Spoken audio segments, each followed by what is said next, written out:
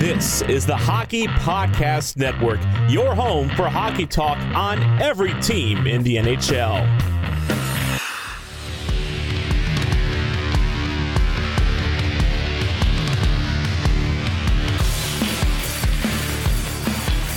Hey y'all, welcome to another episode of the Jets Grit per 60 podcast, the shutdown edition.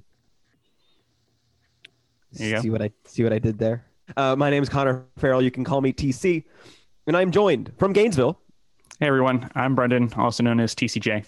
TCJ, what's on tap for us today? Yeah, so today we're joined by Corey Snyder, not the goalie, but Corey, why don't you introduce yourself? Hey, I go by Shutdown Line on Twitter. I'm known for tracking a lot of microstats, posting them in Tableau on Twitter, and ranting about the Carolina Hurricanes. See now the title makes sense because he's the Shutdown Line on Twitter. You can call it the Lowry podcast if that works. The Lowry team. podcast, sure. I like Lowry. I'm not sure if it's the Lowry thing or if it's Lowry and Cop. You know, Yeah, they're kind of a fair. nice one too there. Big Cop fans. Brendan, And I think is more of a Cop fan than I am. Yeah. So Corey, you said that you also have a newsletter going on, right? Yeah, my girlfriend and I just started a Substack. Basically, we're going to be writing once a week about whatever is on our mind. It's going to be a lot of hockey-related stuff, but it could be just anything. Like, she had a great post about how to keep fans engaged during a pandemic, like especially with youth hockey programs. And that was she does a lot of work in youth hockey, so that's a big deal to her. And today I have a post about offensive defensemen, like Roman Josi. Like Roman Josi had a unbelievable season just in terms of producing offense, and I talked about it a little bit and what it might mean going forward, because there's a lot of really skilled defensemen right now, and I feel like teams can do a lot more to get the most out of a lot of these kids coming into the league. So be on the lookout for that today. I just posted it on Twitter, and if you signed up, it's right in your inbox. Do you mind if I ask about that offensive defenseman? Yeah, sure. So did you just write about Roman Josi, or can I ask about other defensemen that? Well, Josi was the main subject because he was kind of the talk of the league this year, especially through the stats I track, like zone entries, zone exits, and shots and shot assists, which are basically just setups. And he pretty much broke the scale on all my charts that I posted. He was producing shots, passes, and entries at just an unbelievable rate for a defenseman.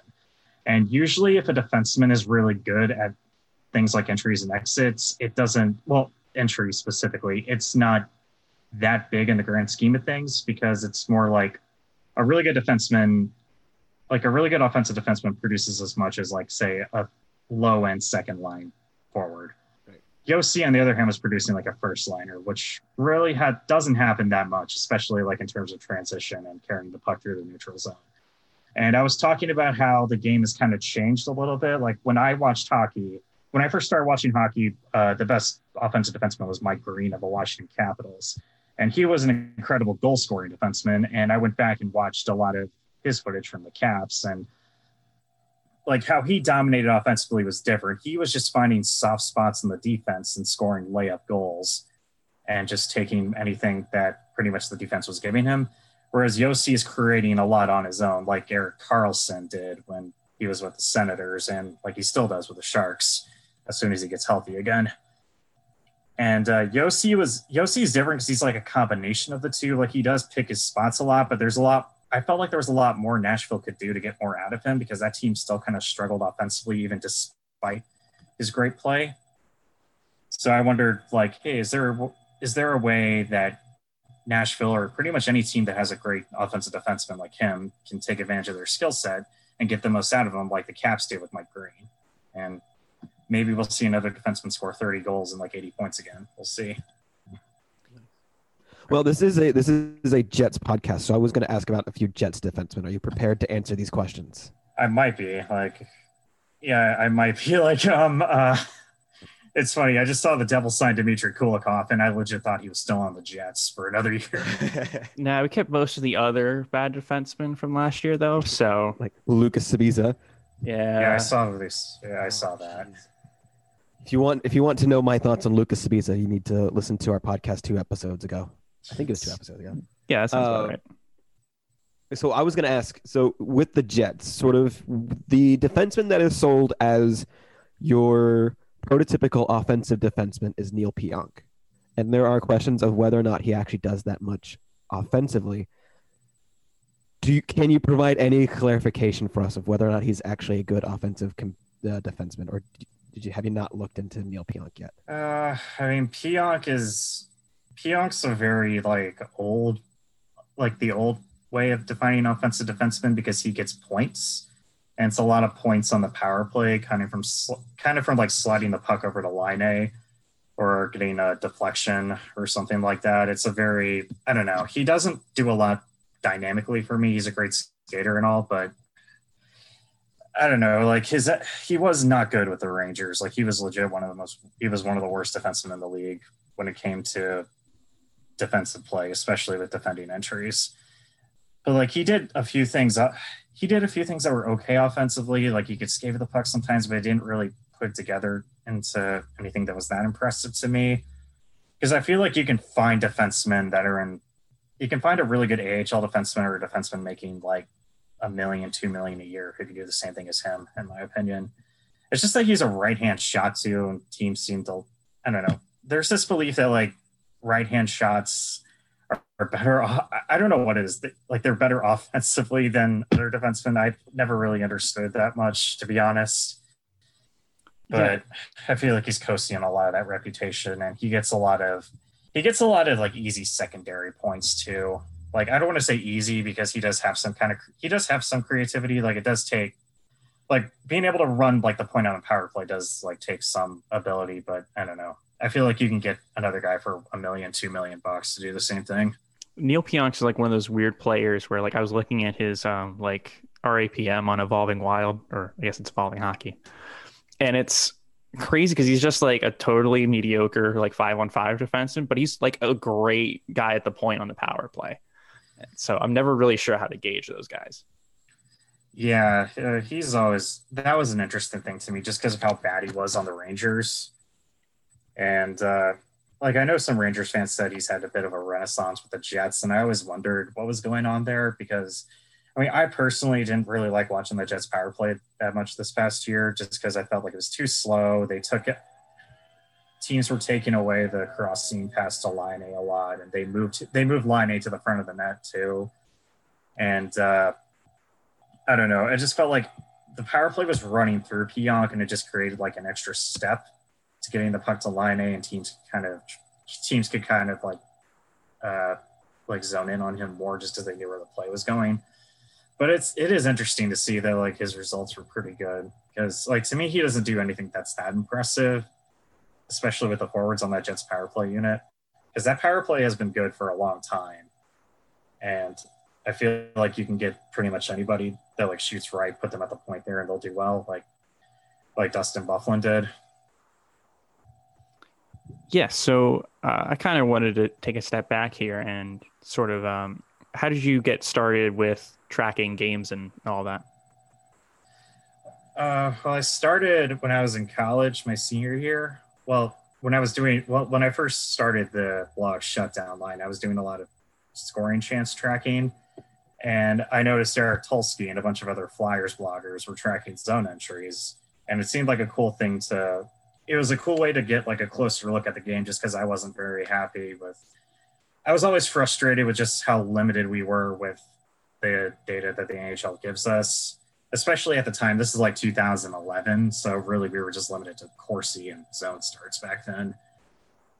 So I wanted better data to for my own work on the Hurricanes, and I kind of just took on a life of it. So people were interested in it, and a couple people were asking, hey, can you track entries for the Rangers, or can you track entries for 5 Stars games or something, because I want to see this. And then I started doing that. And it was pretty fun. I was good. I learned a lot about a bunch of different teams, and then it kind of just took a life of its own. And I started doing a whole bunch of tracking projects, and that's kind of my job now. Well, sort of what I like about what you do is that it's kind of like that perfect intersection of like watch the games, like the whole eye test crowd and like the analytics crowd. Because it involves a lot of like real on ice stuff that you can see. Like, you know, you will see fans like complain about like, oh, well, this guy can't get the puck out of his own zone. He sucks. And it's like a sort of analytical way to back that up. Without like really confusing people, you know, because like you ask like the average person, like what's a Corsi, and they're like, I don't know, right? But it doesn't really take much to kind of understand like what a zone exit or like a zone entry is. Yeah, that's what's nice about it too. It's kind of easy to reference, especially since a lot of it's timestamped. So like if I personally see something that bothers me or stands out to me during a game, I can just easily like clip it or GIF it on Twitter. And there's a lot of people that are more like entrenched in the game than I am. They can like explain it further. Like Jack Hahn, he can explain like what goes on from like a team or a system point that's causing a player to have a terrible zone exit percentage or bad entry, or a player that's bad at carrying the puck into the zone, or a team that's bad at creating chances, that creates a lot from the point. You can kind of go further to see what they're doing wrong as a team, like what they're doing structurally. So it's a lot of things you can build on. Because like personally, me, I'm always focused on what I'm tracking. I don't catch a lot of defensive play or off puck play. So it's a really nice kind of tool to have, like to make analysis better. Yeah, so let's get into the Jets, because you know we kind of talked about a lot of things that are not the Jets. I guess sort of the first thing I wanted to ask was generally, what did you notice about the Jets this season, or I guess this last season? Yeah, they've been a frustrating team to kind of follow, just because I feel like they had a window. I thought they had a window that was a lot longer than it actually was, as far as competing for a cup. And like this past year, it just seems like everything sort of fell apart except Connor Hellebuck and Nikolai Ehlers. Like he had a really good season. Like Ehlers is one of my favorite players to watch. Like yes, Ehlers is one of our favorite players too. It's basically been our podcast was like, all right, Ehlers is like their one really good play driver in the top six, and Connor Hellebuck is saving their asses the entire time. Yeah, that's what's interesting to me, because they have a lot of guys who do well by the stats I track. Kyle Connor. Well, yeah, Connor does pretty well, like not as good as Mark Scheifele. He was the one I wanted to say. But like Scheifele does really well in terms of entries, exits, and creating like high danger shots or high danger passes. And I don't know, like a couple of guys, I don't know what happened to Blake Wheeler the last 3 seasons or so, but he's kind of a guy that's just coasting on points. It's like he doesn't drive play as well as he used to. He used to be one of the best in the league at this. And the past 3 years or so, like that's going out the window, but he's still producing, so it's not as much of a problem as it could be. So I don't know. And they still play him a lot. They play him at center too, which is always weird to me. Like the Jets always just seem very just disjointed aside from their top players. And even then it's like Laine's had a couple of rough seasons. Laine had a very interesting year to me, because like by the eye test, I thought he had a better season than he did last year, because I noticed him he was creating offense. He was getting in on the forecheck, creating turnovers, and doing more than just scoring off the rush and from a spot. But at the end of the day, he was still a negative player by shot differentials, by expected goals, and he didn't score much at the end of the day either. So yeah, they're just very disjointed and confusing. Like that's like, I think they're good enough to be a playoff team is the thing, but I don't know if they're in that middle ground where it's like, yeah, they can make the playoffs, especially in the West. But after that, it's like, I don't really have a lot of faith in them going forward. Yeah. So I guess like you kind of talked about how the Jets have kind of fallen off a cliff a bit in the last like couple of years. Are there any obvious differences for you between like the Jets of 2017-18 and, you know, since then? Yeah, that's where it gets a little confusing because, like, by the stats I track, they do fine in terms of entering the zone, but I wonder how much of that is just Ehlers and Scheifele boosting the average. And even with the 2017 Jets, I feel like did they did coast a little bit off scoring off their few, like, it's like when they had a rush, they scored on it just because they had the talent to be able to do so. And like the last couple of years, they just can't, just because the talent's gotten a little worse. The defense is much worse than it used to be. And they've had to rely on Connor Hellebuck a lot more than they used to. So I think that's the main thing, though, just because they were always kind of a quick strike team that's how they got most of their goals, and they try to outscore a lot of their problems. A lot of their key defensive players just haven't played as well as they used to. Like Adam Lowry used to be one of the best. Like he had a really good season in 2017 at like tilting the ice in the right direction. He was a really good. That line was just a really good forechecking line. And the last couple of years they haven't been that. Like him and Andrew Kopp have had like okay seasons, but just not nearly as good as it was 2 or 3 years ago. That sort of seems like the trend here, with a lot of guys. So, just from watching the Jets, how would you categorize like their playing style? Like they're a rush team, but they're a forward dependent team. If you look at, like, I make a lot of graphs on Tableau that show the team point of view. And if you look at their zone exit graph, you'll notice that their defense does not handle the puck much at all for exits, and their forwards do a lot of the work there. And they just don't have a lot of faith in their defense to like make a breakout pass or a stretch pass. So they're depending a lot on guys like Ehlers to just lug the puck through the neutral zone and create it themselves. So I think that could be where some of the differences. I haven't looked at it too much in depth, but I know they had some really good players like Byfuglien and Enstrom to kind of do that work a few years ago. Whereas like now they don't, like right now it's really just Josh Morrissey and not really anybody else. So I was going to ask, do you track like entries against so we can look at the way the Jets like defend the blue line? Yeah, I do. Is it to get against things like that? So do you have any insights there? Yeah, they're a team that likes to protect the middle a lot. They collapse into the, like, even when they were playing well and they were winning a lot. They were a team that liked to give up the blue line and kind of collapse to the middle and prevent passes. And I mean, I feel like that kind of style of play works to a point, but I don't think it has a lot of sustainability just because you're still allowing a team to get into your zone a lot. You still have to have players who can get the puck out of the zone after that. Whereas if you're a team that stands up a lot at the blue line, it's a lot easier to transition the puck that way, especially a team like the Jets that likes to get on the fly a lot.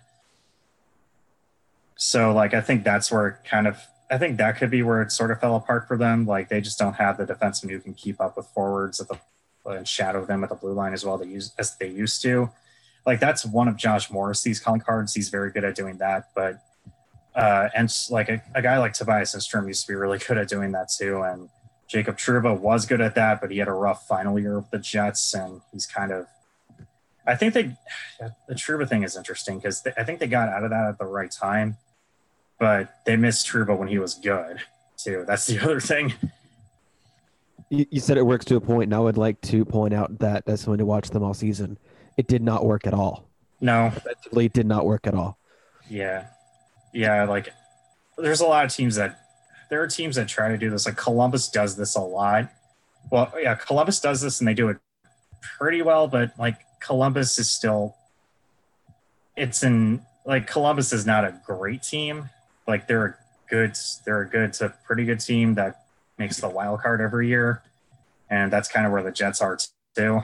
But the Jets have higher expectations just because of their forwards.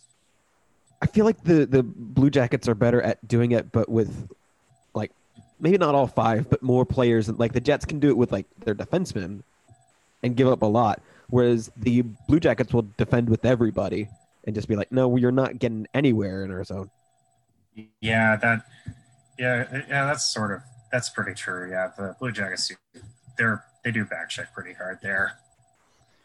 Well, I was just thinking about how you were talking about how like the Jets, kind of focus on collapsing the middle, and it always cracks me up that whenever I see one of Micah's charts, and there's always just like this giant red blob right in front of Connor Hellebuck. No, not right in front of Connor Hellebuck. Where he's standing, there will be a giant red blob. Yeah, that's the thing with That's the thing with allowing teams into the zone and collapsing, though. Like you're still. It's like, the point is you don't want to give up any high danger chances, but you're still giving up a lot by volume. And if you're a team that doesn't trust your defense like the Jets didn't this year, like you're going to give up a lot because you have guys who are not clearing the puck and they can only get out. Like they can only get out of the zone unless they skate it out. They don't make a lot of clears off the wall and plays like that to get out of the zone. Like it's like very feast or famine with how they play, which I was surprised that they even kind of made the fake playoffs this year just from they were playing a little bit better as things started to shut down, so I wouldn't have been surprised if they would have made I would have been a little bit surprised if they made the actual playoffs had it gone the way it's usually structured, but I think they were always going to be like the first team out, or not the first team out, but if we had the regular structure, maybe the 9th team is the most probable. I feel like the bigger surprise wasn't that like the Jets were worse defensively. It was that like just how much worse it was. Like, I believe the Jets finished like with a worse expected goals than Detroit did this year, which is like one hell of an accomplishment. But yeah, to me, that was the big thing for me, was just how much worse it was. Yeah. Like, I wonder how much of this is personnel and just how much of it is play style, because like they have a lot of defensemen who they have high exit with possession rates, but they have high turnover rates too. So it's like I said, it's very feast or famine. They don't make a lot of I don't want to say they're low percentage plays because like they're just clears. Like they don't do a lot of that. Like they either like they feel like they have to skate it out or make a pass. And like, that's the optimal play a lot of times. But when you're under duress constantly, and like when you're under duress constantly, you're giving up that many shots. Like it's a problem. And that just, I look at their blue line. I just don't know how many defensemen there can actually like skate it out or make passes efficiently, because after Josh Morrissey and I guess Dylan DeMello, like you're kind of scraping the bottom there. Like Tucker Pullman's a guy who I'm not really sure about either. Like he's still young, but I don't really know if he's good or not because his stats have just been very broken through his career so far. And the other guys are just guys right. The other guys are guys they got off waivers because like Anthony Potetto and Lucas Spiza, like they're all just waiver fodders. Don't forget about Carl Dahlstrom too. They got him off waivers too last year. Yeah, Carl Dahlstrom. Like I live where Chicago's AHL team play, and I've seen him a fair bit. He's like the typical 7th defenseman who doesn't do a lot of things well, but he just doesn't make that one oops play that coaches hate, so he gets in the lineup a lot, even though he kind of will just stand there and exist for most of the game. Which is how I feel about a lot of the Jets. Like I said on Twitter right before the playoffs started that like their scouting report on half the roster is basically just they exist and that's it. Yeah, that's fair. I was going to bring up they didn't get him off waivers, but Derek Forbort is another guy that I feel like is just going to be like he's there. Forbort's the guy who was pretty good defensive results like in all of his stops and average stats as far as the ones I track, like exits and stuff like that. Well, then maybe he's a guy that's not going to hurt you at the very least, but he won't like. I think one of the things I said about him is like Forbort could play 100 games for my favorite team, and I would not remember a single thing about him. Which I don't know. That's a good or a bad thing depending on who you ask. The one guy who I'm kind of curious about on the Jets is Sami Niku because it seems like he's the guy who has that dynamic kind of skating ability that they're looking for, but I don't know if they trust him or not.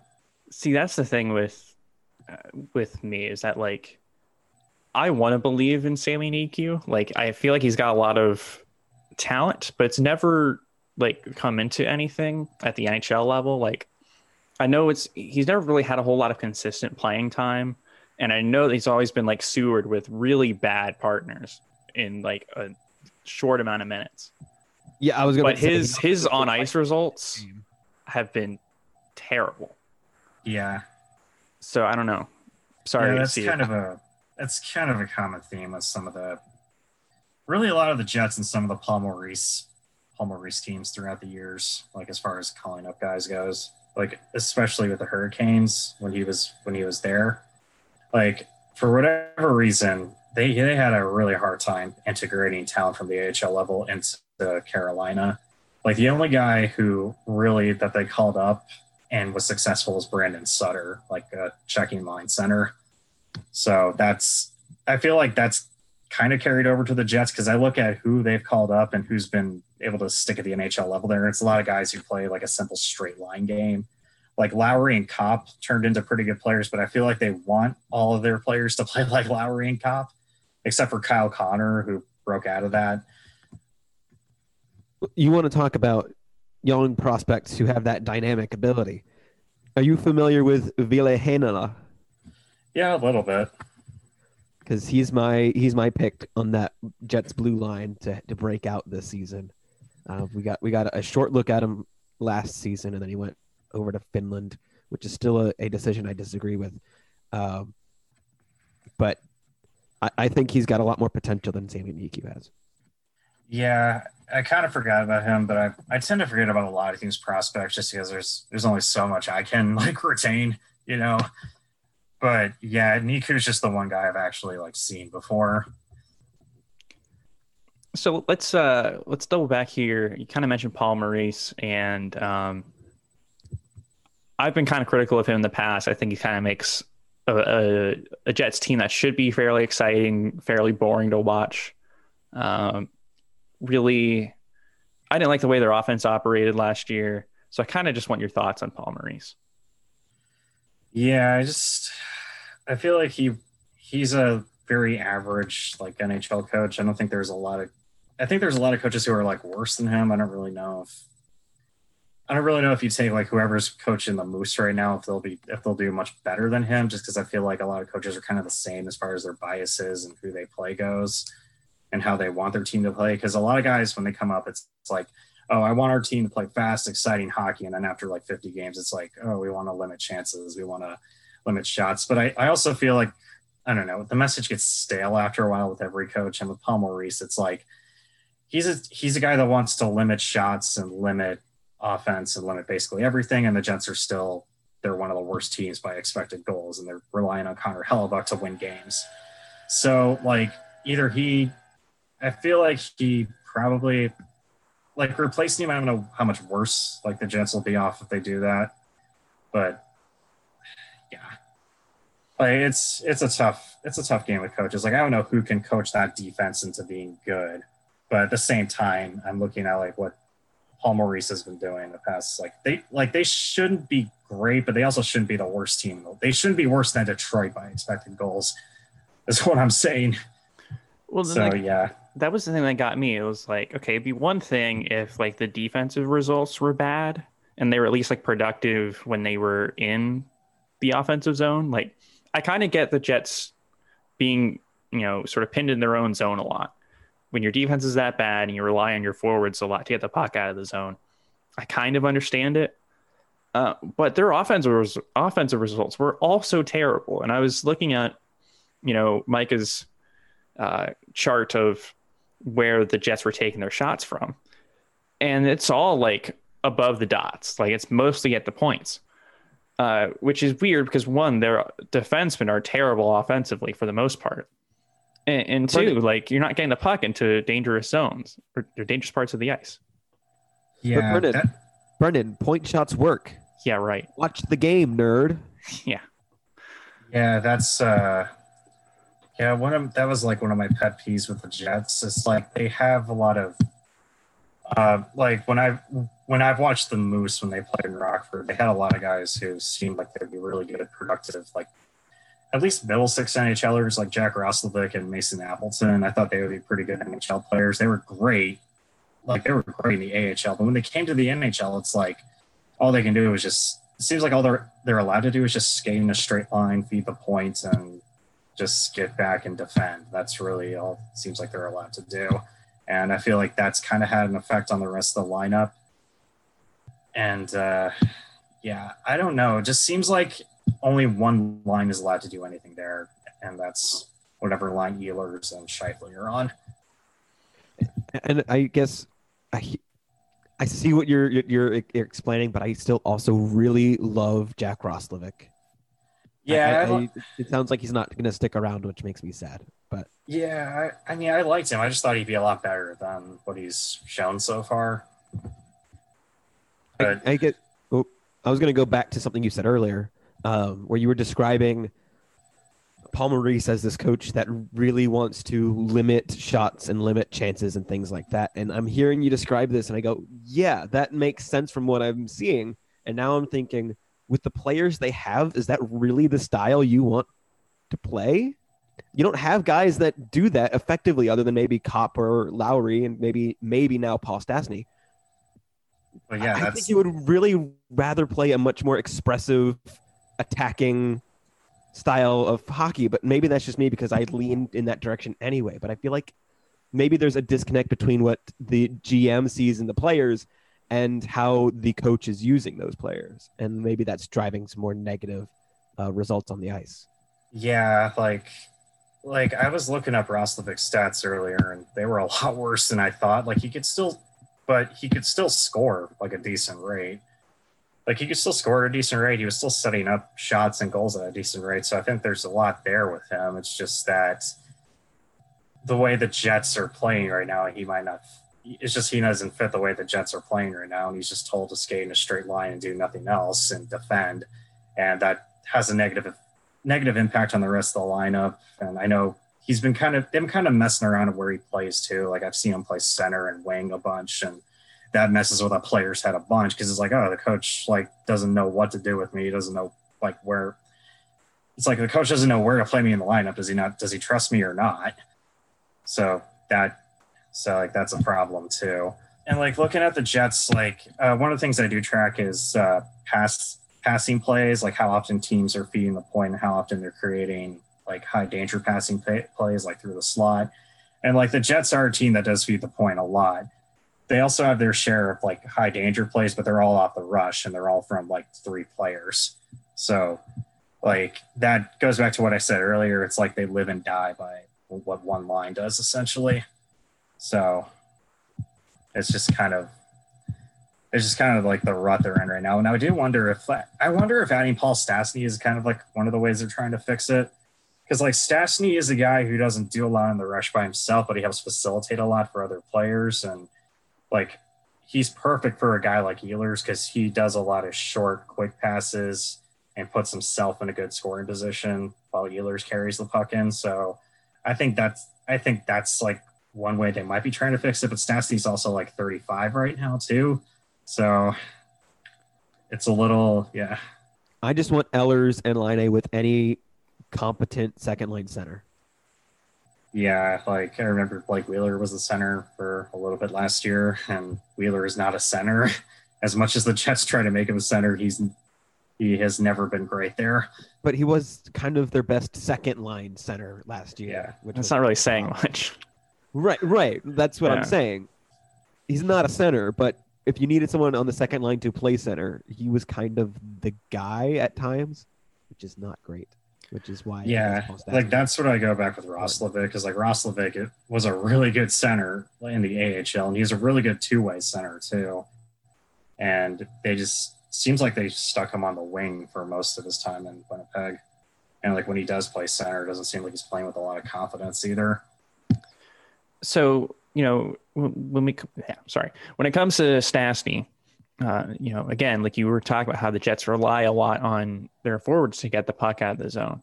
How much does that mean for the Jets to have hopefully like a decent second line center in terms of, like puck possession and entries and exits? Yeah, Stastny's always been an interesting player because he doesn't carry the puck much himself, but when he does, he's very efficient.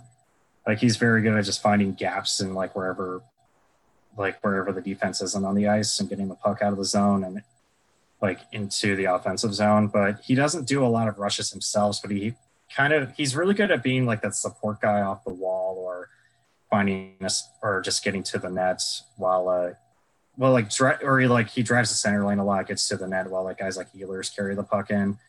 He did a lot of that in Vegas with Mark Stone, and Mark Stone is a huge puck hog there, kind of the same way Ehlers is, and they were an effective second line. I just wonder, Stastny's getting old. He was hurt a lot the last 2 seasons too, so that's my main concern there. And I just wonder. I think Stastny will be a good player in Winnipeg. I just wonder how good it will make them in the grand scheme of things because, they also need Lowry and to have a really big bounce back season to get back to where he was 2-3 years ago. If they're gonna be go deep into the playoffs, at least in my opinion, because I feel like Stastny can help, but I feel like he doesn't move the needle that much. Well, hey, you also compared Nikolai Ehlers to Mark Stone. So that's just music to my ears. Yeah, a little bit in the same way I don't know if Ehlers is the takeaway machine that Mark Stone is, but they both love having the puck a lot. And if they're on the ice, get out of the way and go to the net and you'll get the puck basically. You don't really need to do much. Yeah. I feel like you'll say something similar about this, but so Dylan DeMello, I feel like is another guy who is, just one of those guys who is a fairly good player, but he's also going to be pressed into more difficult situations or more ice time than he really should be. Is Dylan DeMello a top pairing defenseman? Probably not, but he's also simultaneously the Jets' best option. I don't know what your thoughts on Dylan DeMello were. Yeah, DeMello is interesting because when he was with the Sharks, he was a very sheltered player. He didn't really do much aside from shoot the puck a lot. But one thing he's been really good at is he just doesn't turn the puck over. He doesn't do a lot of stupid things when it comes to getting the puck out of the zone. He's very good at just basically just being a fire extinguisher in the defensive zone and just making safe plays with the puck and not even just turning the puck over, making sure the puck gets out of the zone, period, so that they can either get a change or maybe spring a breakaway to Ehlers or somebody. See, my lasting memory of DeMello in San Jose was getting mad that DeBoer wouldn't play him over Roman Polak in the finals. So yeah, he's exactly what the Jets need right now. I just wonder how much he can move the needle himself, because he did play a lot in Ottawa with Thomas Chabot, who I was going to say is similar to somebody on the Jets, but that kind of got lost there. But he did play a lot in Ottawa, and he played really tough minutes in Ottawa too. So I think he does have enough experience there. I don't know if he's really a top pairing defenseman, but as far as somebody who kind of fills what the Jets need right now, he's a good option for not much money. See, that's what I was afraid of, is that he might be their best option for that right now, because unless they really want to move one of their big forwards, they're not going to acquire a top pairing right-handed defenseman anytime soon. Yeah, I was wondering what exactly is going to happen there, as far as because there was rumors that they were going to make a few big trades. They were at least listening to offers on Laine and Ehlers, but nothing really happened there. So I was wondering if they were going to make a big shakeup or not, but that's kind of, I don't know. The Jets don't do that a lot though. It's just not really in their DNA to make huge moves. Well, Sheldon just doesn't make trades in general. Yeah. That's what I thought of when they signed Stastny. It's okay, this is a guy that's going to make us a little better, but how much of it is going to help them, be a cup contender? Is it going to make them better than Colorado? Which is a really tough ask right now. But not even just Colorado. Can they at least be better than St. Louis? I was saying, maybe if Colorado gets really hurt again this year, like maybe we got a shot at that. But yeah, they won't have to worry about it because Canada division. That's true. Oh yeah, that's right. Yeah, well, maybe we'll see. In the traditional divisions, though, I just wonder, like, can they be better than St. Louis, who just lost Alex Pietrangelo, or better than Dallas? Well, like Dallas went to the Cup final, but I'm still not sure what to make of that. They were not a great team in the regular season last year, and like I don't know, Dallas, if they played Winnipeg head to head in 7 games, I don't know who would win. Like, to be perfectly honest, like Dallas can defend, yeah, but Dallas absolutely would win. Yeah, I don't know about that because Laine just seems to score. Absolutely. I don't know because Laine is averaging like a hat trick a game against Dallas, so that's at least he was. But I don't know, like you get what I'm saying though, right? Because it's not really. I feel like the bar isn't as high as the bar to make the playoffs isn't like as high as we always think it is. Is like Nashville lost two of their highest score. Well, not. They lost 2 of basically their third line with Craig Smith and Bonino leaving too. So, and I don't know if they did much to get better. So you brought him up, and I feel like we just kind of have to ask everybody this as a count of, just sort of as being a part of a Jets podcast. What are your thoughts on Patrik Laine, and should they move Patrik Laine? Yeah, that's. I really like Laine as a goal scorer. He's shown the ability to be one of the best finishers like that we've seen like in the modern era. And like I don't discount that, but it hasn't been happening the last 2 seasons. Like he's still a really good finisher, but like a few people have compared him to Mike Hoffman, and I'm like, oh, would I pay $6 million to Mike Hoffman or make him part of my core forever? Which is an interesting question because it's a guy who scores a lot of goals. He'll get you like 30 goals a year, but be a drain on 5-on-5 play. And I don't know, like by the eye test, I thought Laine was doing a lot of things good this year. Like as far as being more of like a versatile player and not just being a guy who scores on the power play. And especially at being a passer, because like I personally think Laine is an excellent passer and one of the few guys on the Jets that can actually like find an open seam at 5-on-5. But I don't know, to be honest. It depends on what the Jets are getting back and how much better they think they're going to be without Laine. Let me rephrase the question. How much money would you give Patrik Laine to sign an extension? Honestly, probably what he makes right now. I don't know if I would go that much further, to be honest, unless he has a huge season. That is not enough to keep him. I know. Like that's the thing though. It's a really tough sell because I wonder if it depends how much another team wants Laine and how much they're willing to give. Like depends on how much they're willing to like give you for him. So I don't know. Like I like this is what I think with defensemen too.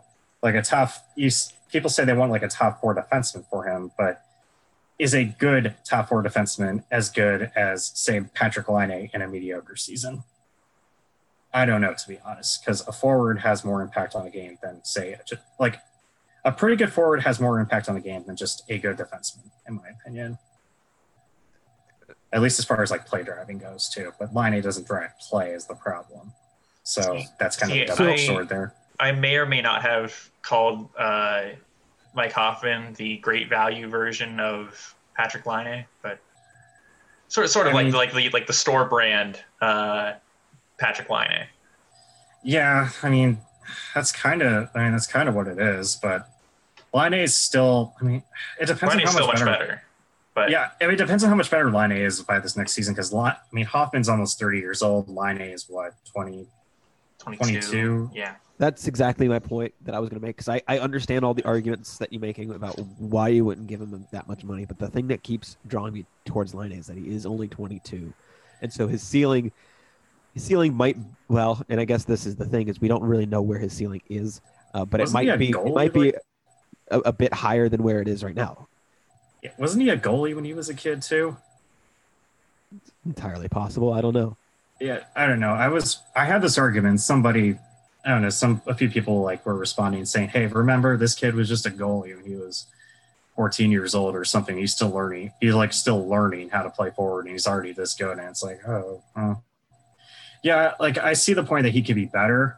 The thing with Laine is like, how much of his value is going to be driven by goal scoring is the thing. Is he going to be a player that can drive play consistently, like Ehlers, or like, I just don't know where he's going to be better than he is in Winnipeg, though, because he's kind of he's set up there to do well with Ehlers and Scheifele and Wheeler setting him up all the time. And just, I don't know, if you give him to if you trade him to another team who doesn't have that talent up front, I don't know if he'll do as well.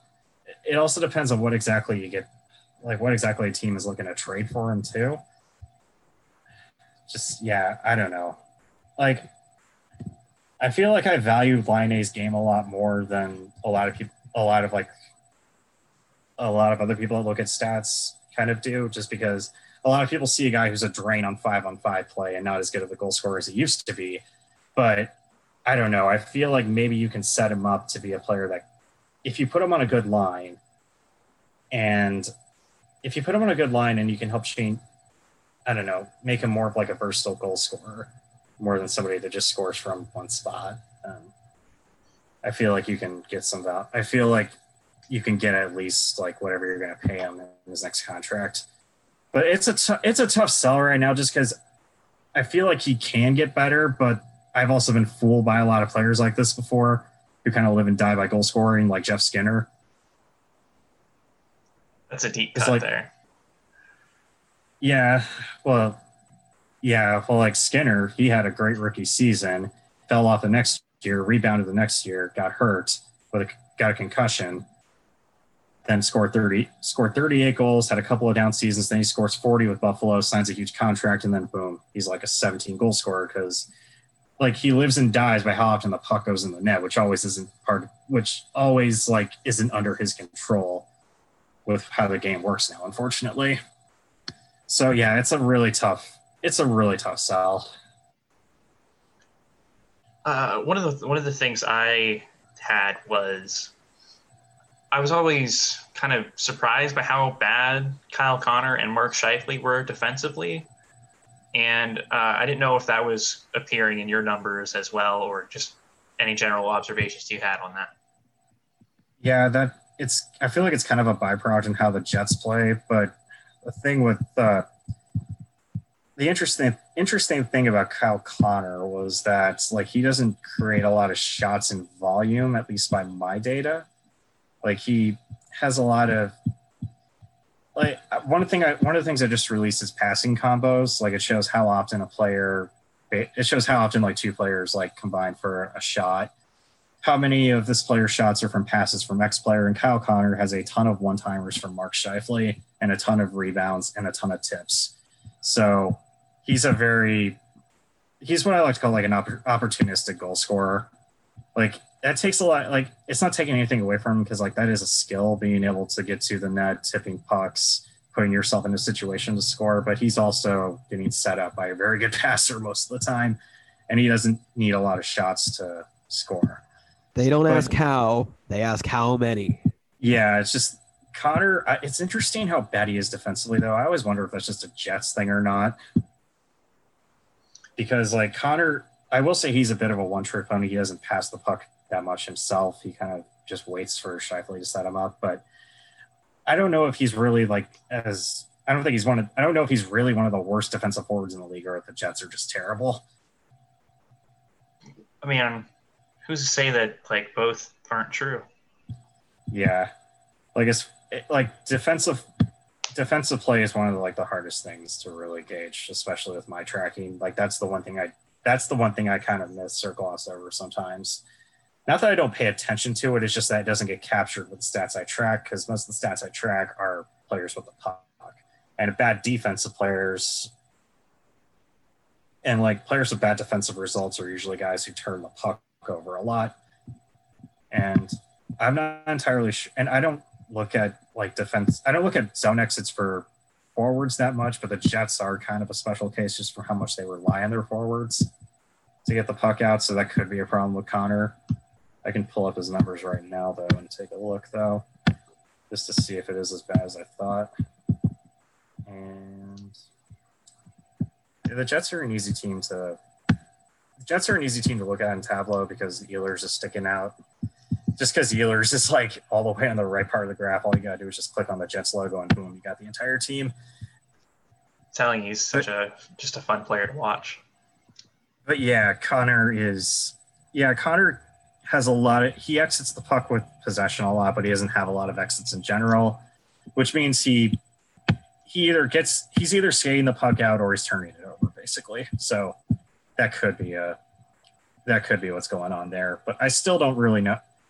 I still don't know exactly why, why his defensive stats or his defensive results are as bad as they are. Same with Scheifele, really, because I think Scheifele is a very smart player defensively, like with knowing where to be, but like the results just aren't there from a defensive standpoint. So, yeah.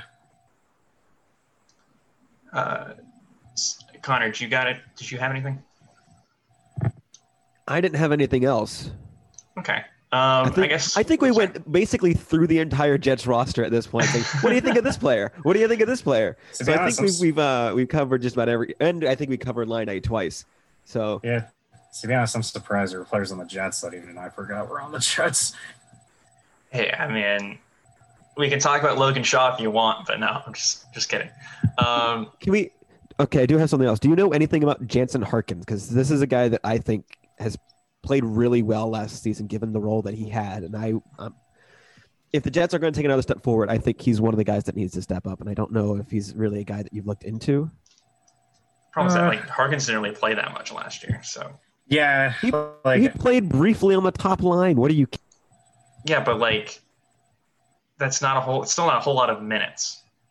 Yeah, let me see how many minutes I have for him. I like the way the kid plays. I'm sorry. I don't have a lot of data on him, so he's kind of a tough one. You know, I'm looking at your all three zones, or I guess it's CJ's all three zones performance tool. Got 123 minutes tracked, which is not really a whole lot. Yeah, it's not much. He did okay. Yeah, it looks like he did okay in terms of getting the puck up the ice. Just not a lot of offense to show for it. It's kind of like a lot of the guys they call up, though. Isn't he older than a lot of their other call-ups, though? I thought he was also still the 2015 class, though. Yeah, because I know they had a lot of guys who they cycled through. Briefly have a 2015 class line or something like that for Yeah, he's 23. Yeah, because I think it was him. Yeah. And who was one? It was like him, Mason Appleton, and I think Roslovic all together for a little bit. Yeah, I saw that. I saw he scored that goal in the playoffs, and Maurice mentioned something about him being cut from he wasn't drafted or something in juniors. Or sounds right. He was picked in the second round in 2015. Yeah, I just know he had a cool backstory from juniors or something. He was kind of a forgotten player, but he scored a goal in the playoffs. I'm trying to find that story because it was pretty cool. Okay, I think now we've covered everybody. Yeah, everybody except Matthew Perreault. Whatever. I've talked enough about on Twitter about him. I just don't understand why Matthew Perreault has a no movement clause.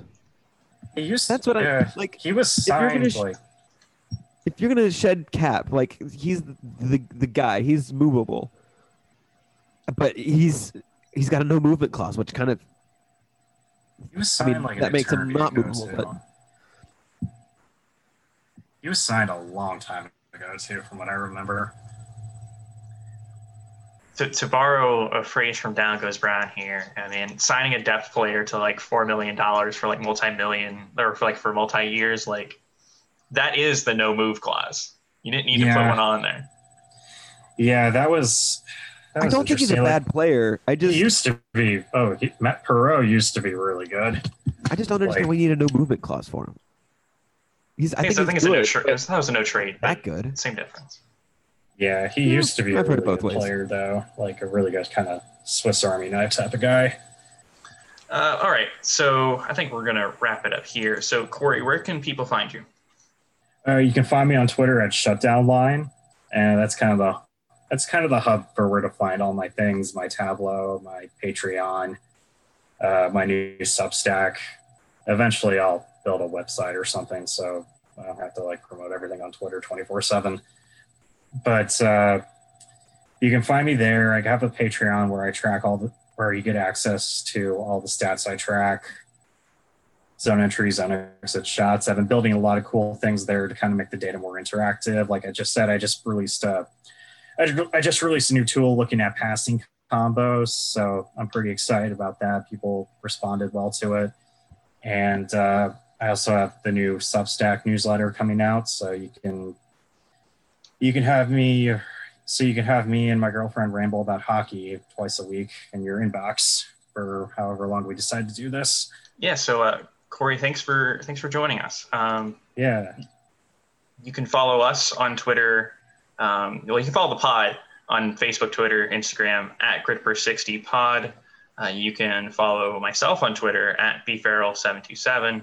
You can follow Connor on Twitter at TC_904. Don't forget to follow all of our friends here at the Hockey Podcast Network. And thank you for listening, and have a good one. Hello, bonjour, hello, hey, hiya, and privyet, hockey fans. Welcome to the Europuck Podcast. The show where two blokes from Blighty talk about everything to do with European hockey as part of the Hockey Podcast Network. From the Russian KHL to the Swedish Hockey League, the Finnish Liga to the Swiss National League, the British Elite League to the Alps Hockey League, we talk about anything and everything European hockey.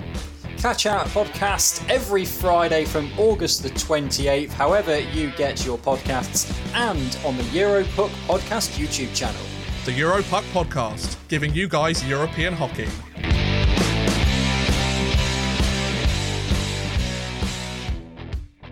Since 1999, CoolHockey.com has been the #1 online source for purchasing and customizing officially licensed NHL hockey jerseys in North America. They ensure every product that leaves their doors is done to the exact specifications of the NHLPA.